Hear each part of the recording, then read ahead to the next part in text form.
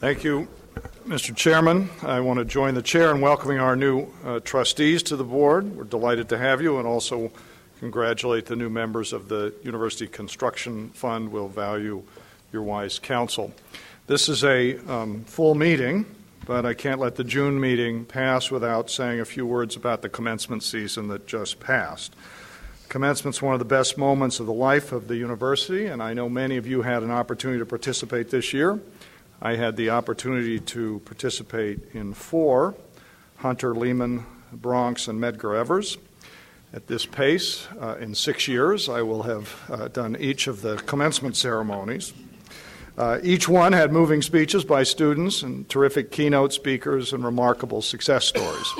It's impossible to attend a commencement ceremony, and especially one at CUNY, without being moved by the many stories of personal drama and inspiration. And I know the moments like the ones I witnessed were repeated across each of our campuses, so I want to say thank you to the presidents, to their faculty, and their staff who made these moments possible. Our last Board of Trustee meeting took place the very day before we hosted a reception for CUNY's Dream U.S. Scholarship winners.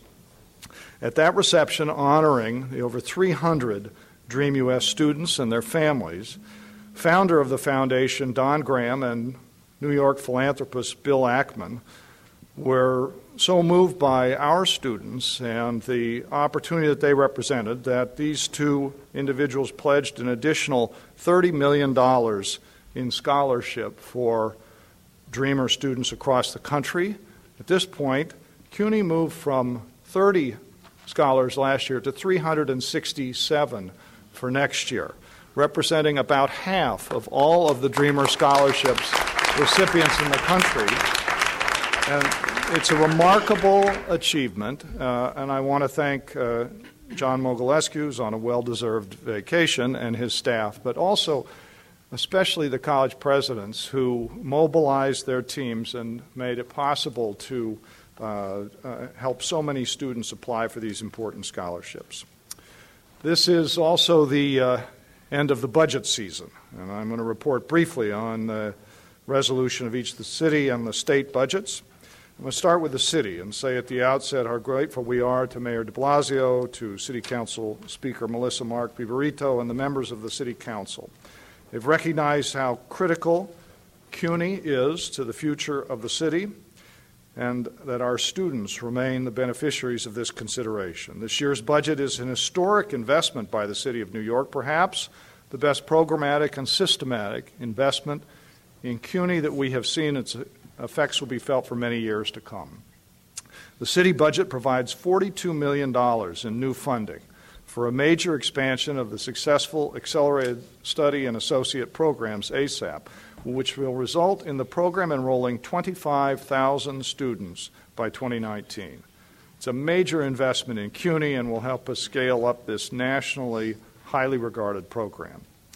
In addition, the city budget agreement provides $17 million for the City Council Merit Scholarship, which will fund the second year of this program and provide financial support for academically qualified students from New York high schools. The university received $1.5 million for an enhanced critical math component of the CUNY START initiative. This investment will provide the opportunity to grow a proven program that addresses college readiness for students who leave New York high schools with remediation needs in math. In addition, $1 million was included to provide free Metro cards for Gutman Community College students. As you know, Gutman has many of the elements of the ASAP program, and this addition will add another. The budget also adds, importantly, and again, something we'll recognize later this evening, $2.7 million for CUNY Prep, which is an important investment in that necessary program and funds mandatory needs such as pensions and fringe benefits for FY16 and out years. And with respect to capital needs, the city budget includes $20 million for community college critical maintenance in FY19, as well as $41 million for infrastructure and programmatic upgrades at LaGuardia Community College. On the state budget side, for the community colleges, the state budget increases the base aid per student by $100. That will raise $8.3 million in state aid additional support for our community colleges. The university received an additional $6.3 million for key academic and student services programs such as SEEK, the Joseph F. Murphy Institute, CUNY Leads, and an investment in ASAP. CUNY senior colleges received an additional $12 million to assist colleges in implementing performance improvement plans. We are now working on plans to use this performance funding strategically, consistent with college performance management plans and college and CUNY strategic planning. The budget also included a requirement for CUNY and SUNY to develop plans for every student to have the opportunity for experiential learning. Following up on the board's resolution at the last meeting, I've appointed a task force chaired by President Jeremy Travis and University Dean Suri Deitch to develop these plans. For capital needs, the state budget provides $103 million for senior college critical maintenance and an additional $55 million for the third installment of CUNY 2020 grant program. And the legislature has proposed a 5-year capital plan to formally advance facilities needs for CUNY and SUNY. If signed by the governor, this could provide the framework for significant capital planning for the future. While not a budget item, the state also adopted a new sexual assault law championed by the governor and supported by CUNY. The General Counsel's office, particularly Jane Sovereign, worked for a long time to develop a thoughtful, comprehensive plan that was adopted by this board last December. The new law reflects many of the changes implemented under the board's plan, and we will make sure our policies are reconciled with any new requirements. We're deeply grateful to the governor, his staff, and to both houses of the legislature for their careful deliberations and high regard for CUNY. With regard to one of our highest priorities, the collective bargaining for an agreement for our faculty and staff, we continue to work with state and city officials to achieve a fair and equitable settlement, and I will keep this board informed of our progress. I've mentioned previously to the board that I believe early childhood education and development needs to be a priority if we're to be effective in raising standards for all our students and preparing them to be successful in college. I've named a CUNY-wide task force chaired by Early Education Professional Development Institute Director Sherry Cleary and Brooklyn College Education Dean April Bedford to develop plans for a deeper CUNY role in education and community capacity building. The Foundation for Early Childhood is supporting our work. I want to congratulate President Jeremy Travis, who has won not one but 2 awards since our last meeting, the 2015 Ellis Island Medal of Honor and the Amelia Betanzos Distinguished Service Award for service to New York City. Well done, President Travis. I also want to note that Senior Vice Chancellor and Secretary of the Board, Jay Hershenson, was honored by the Chinatown Local Development Corporation. He also received the New York Board of Rabbis 2015 Humanitarian Award on June 2nd and the Visionary Leader Award from the Jewish Community Relations Council on June 16th. We will keep you posted on the regular event of honors for Jay Hershenson.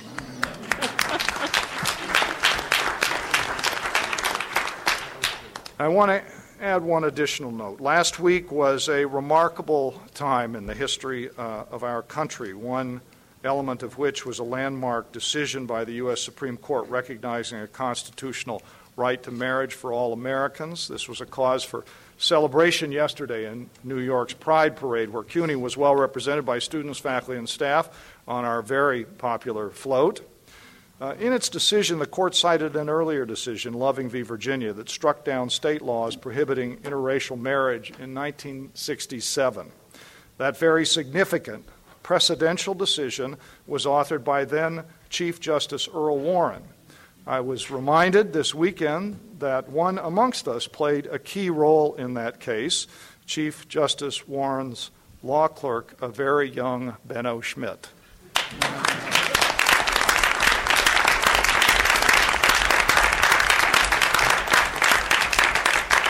And I'm going to stop there. Thank you, Mr. Chairman. Thank you, Chancellor. Are there comments or questions for the Chancellor on his university report.